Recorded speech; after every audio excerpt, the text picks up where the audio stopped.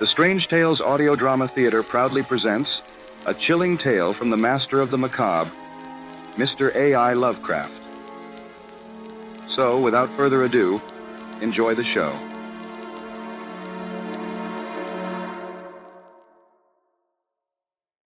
The Presence of the Eldar. Chapter 4. In the cavernous bowels of the city, I stood as a lone sentinel, facing off against primal forces, my heart thrumming with a mixture of dread and determination. An unseen entity, ancient in its malevolence, roiled in the blackness ahead, seeping into the cracks of my wavering faith.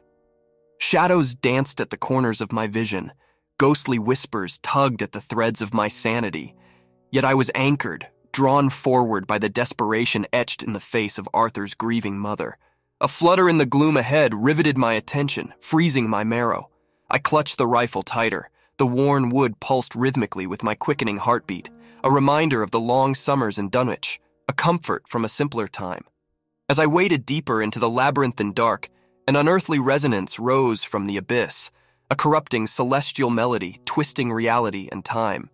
It was a hymn, reminiscent of those from my studies, yet flavored with an otherworldly undertone. I fumbled along the damp tunnel walls, my head swimming, my senses drawn into the maddening song. And then, pain seared through me, followed by an icy cold that snuffed out all consciousness. When I awoke, I found myself in the tranquil embrace of the church. The dreamlike quality of my ordeal left me questioning reality, yet the enigmatic chant still echoed in the hollow of my ear. Looking down, the rifle resting beside me and the dirt that clung to my fingers spoke the harsh truth. It was no dream. I had danced on the precipice of madness, communing with forgotten deities. Returning to my studies with Father Callahan, I guarded my experience within the fortress of silence. In his discerning gaze, I saw an acknowledgement, an epitaph to the innocence I lost in the subway's hellish depths. As days passed, my attention fixated on the entrance to the subway, a vestige of our city's ignorant march toward progress, oblivious of the dread that lay beneath.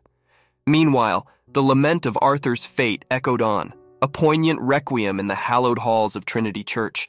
But in the midst of shared despair, I found new faith, a faith rooted not in archaic writings or sacred chants, but in the collective resolve of humanity. My faith was an oasis of courage amidst the desert of fear, a beacon glowing brighter in the consuming darkness. It was shared humanity. This faith, fortified in the crucible of darkness and ancient wrath, guided me when a horrifying realization struck. I had found Arthur, or what was left him, ensnared by the unspeakable entity. A grotesque bargain emerged from the swirling chaos, a soul for a soul, and I, in heart-wrenching desperation, agreed to the exchange. The horrific climax arrived with a swift decision. As I raised the rifle to my chest, I looked at Arthur one last time. The innocent eyes widened in terror, then softened, the once deafening silence now filled with my echoing heartbeat. A faith-guided resolve steeled my trembling hand as I pressed the trigger. As consciousness ebbed, I glimpsed Arthur, unburdened from the clutches of the ancient darkness, stagger to safety. A bittersweet satisfaction wrapped around me, dulling the violent pain. For I, Robert Frost, had served my purpose. I had stood as the guardian of my city, braved the storm of ancient terror, and shielded the ones I loved. My faith was not a misguided venture into the heavens, but a beacon in the face of the all-consuming darkness, and so, as the city above surrendered to the clutch of night, I made my final stand in the shadowy silence, my body a bulwark against the ancient horrors.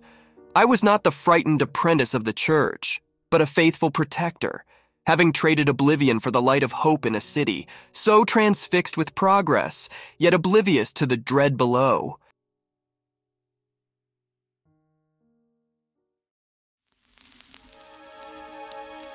This has been a production by the Strange Tales Audio Drama Theater. Kindly join our Discord server to engage in discussions about the novel's enthralling events, and follow the happenings at the Strange Tales office, where you can offer your esteemed input to our editors.